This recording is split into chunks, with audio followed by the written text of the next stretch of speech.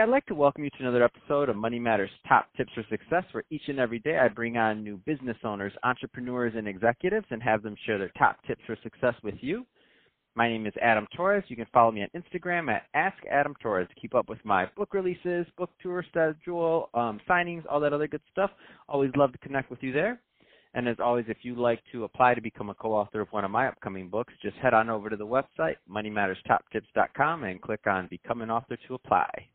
All right, so today I have Richard Lavigna on the line, and he is a co-founder over at TaxFile.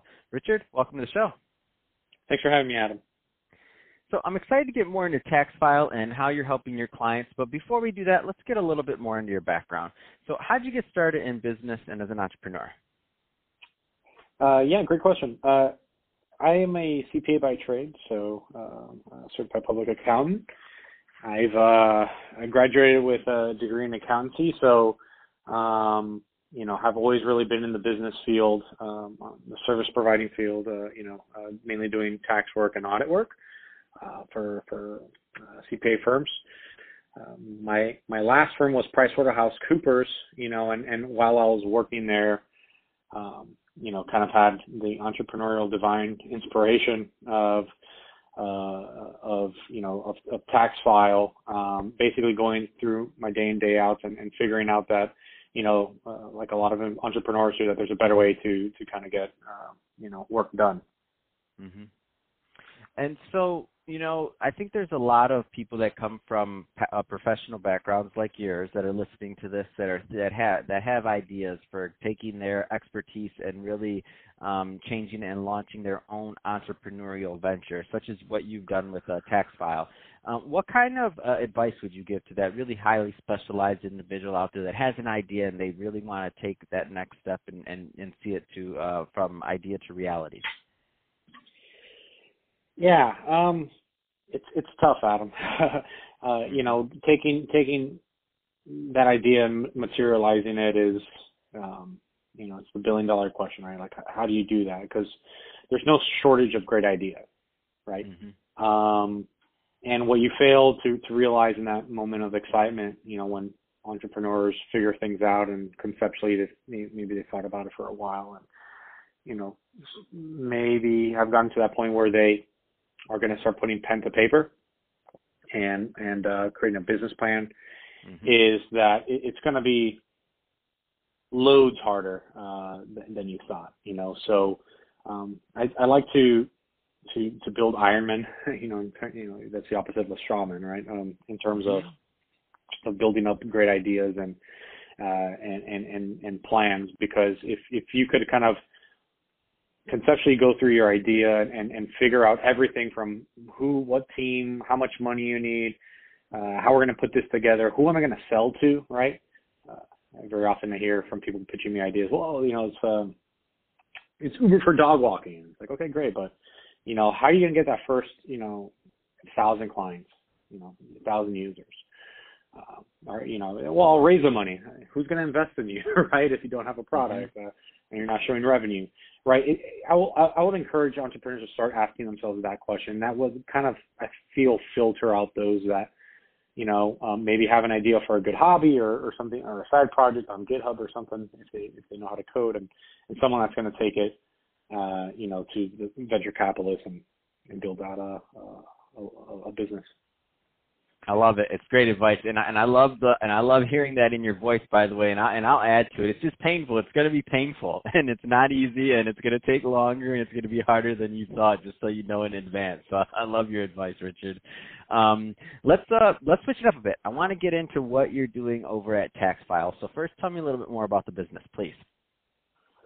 So basically, what we do here at TaxFile is we are a on-demand CPA workforce, right? So we have about 1,500 CPAs and IRS enrolled agents on our platform, and we do tax work for people like you, Adam. You download the app and you can place an order for a tax return. We launched this app back in 2016. It was the number one best new app in the App Store when we launched. Last 2 years, we've made the editor's choice list of number one tax time app in the App Store, and we've seen some some success with it. We're not really competing with the TurboTaxes of the world and the people that are just W-2 employees, with maybe a rental property and pretty simple. We go for that. We work someone slightly more complex. Someone that has maybe a small business needs some tax consulting. Maybe needs to file multiple years of tax returns or multiple state returns. Right. That's the kind of a market that we go after. We also have a couple other products that are business focused. So we work with CPA firms as well to kind of get them access to this massive workforce that we amount. We sign up 700 CPA. The current rate of sign up is 700 new CPAs onto our platform every 90 days now. So, by tax season, we're going to have, over 2,000, and, by next year we'll have, 3,000, 4,000 CPAs on the platform. That's awesome, and I love your vantage point, because what you're doing is you're really melding, the consultative process and a high level of service with technology. So, and I love that your niche is defined. So, like you said, you're not competing with the TurboTaxes, the easy W-2 get it done. There's a lot of tranches above that that need tax help that could benefit from a turnkey or type of turnkey tech-driven solution that saves them time and potentially money depending on their situation. So I love all that. Any kind of trends, just based on your vantage point, you're signing up a lot of CPAs, obviously you have clients coming on board. Any kind of trends you're noticing that you care to comment on in your industry?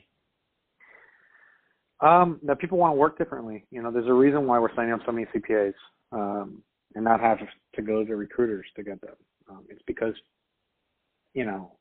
traditionally this has been a 9-to-5 workforce. If the partner doesn't see you at the office or the client, you're not doing work, right? Because these services, usually the legacy companies, they bill per hour, right? So if they're seeing you working, they know that they're making money, right? Where we kind of turn that on its head, where we said, hey, it doesn't matter where you work from. You're going to pick up a job. It's going to pay out $200 on, whatever it is. And we just need it done by this date. And we trust you to get it done with the utmost quality by this date, right? You have, obviously, a CPA license and IRS enrolled agent's license. You put some time into this, and, your reputation will speak for itself on the platform. Just like if you're not a good Airbnb host, not many people are going to rate you on, you're going to soon fall out of favor and become unrentable, right? So that's the approach that we take to it, that the supply, there's 600,000 CPAs in the U.S. The supply, moving forward in this market is going to be a virtual one, a low overhead one, and one where there's more power to the people doing the work, where they could work like a professional and we could trust that they're doing the work when it's supposed to be done by the deadline, and we don't really care where they do it from. If you have to take off on a Tuesday to drop your kids off at school and then do some, groceries or whatever, by all means, go for it, right? If you want to pick up work on Sunday because you have some spare time, we're not going to stop you, right? But there's an appetite now for this kind of future of work, complete, flexible schedule. Man, I love that, because what you're really doing is taking the shackles off the industry. I mean, historically, if you had interest in that, you bound yourself to whatever the policy was in terms of a literal work schedule or even dress schedule. If you had to be in a suit and a tie, if you had to do this, if you had to do that. And so I think that has driven a lot of people out of the industry that maybe would have been great to have a long, fruitful career and book of clients but maybe just didn't have that right fit. So you're adding a whole other work culture and possibility. So I think that's just going to be great for CPAs and tax prep in general going forward as a disruptor of the current model. So, I mean, I love it. That all sounds awesome. So, Richard, if somebody's listening to this and they want more information on TaxFile, what's the best way for them to reach out? Yeah, just go to taxfile.com. If you have any questions, we have a help chat there. We're available essentially 24/7. You could sign up and get a free instant quote to see how much it'll be for a CPA to do your tax return for you. Tax season's almost upon us. right? So I could encourage that.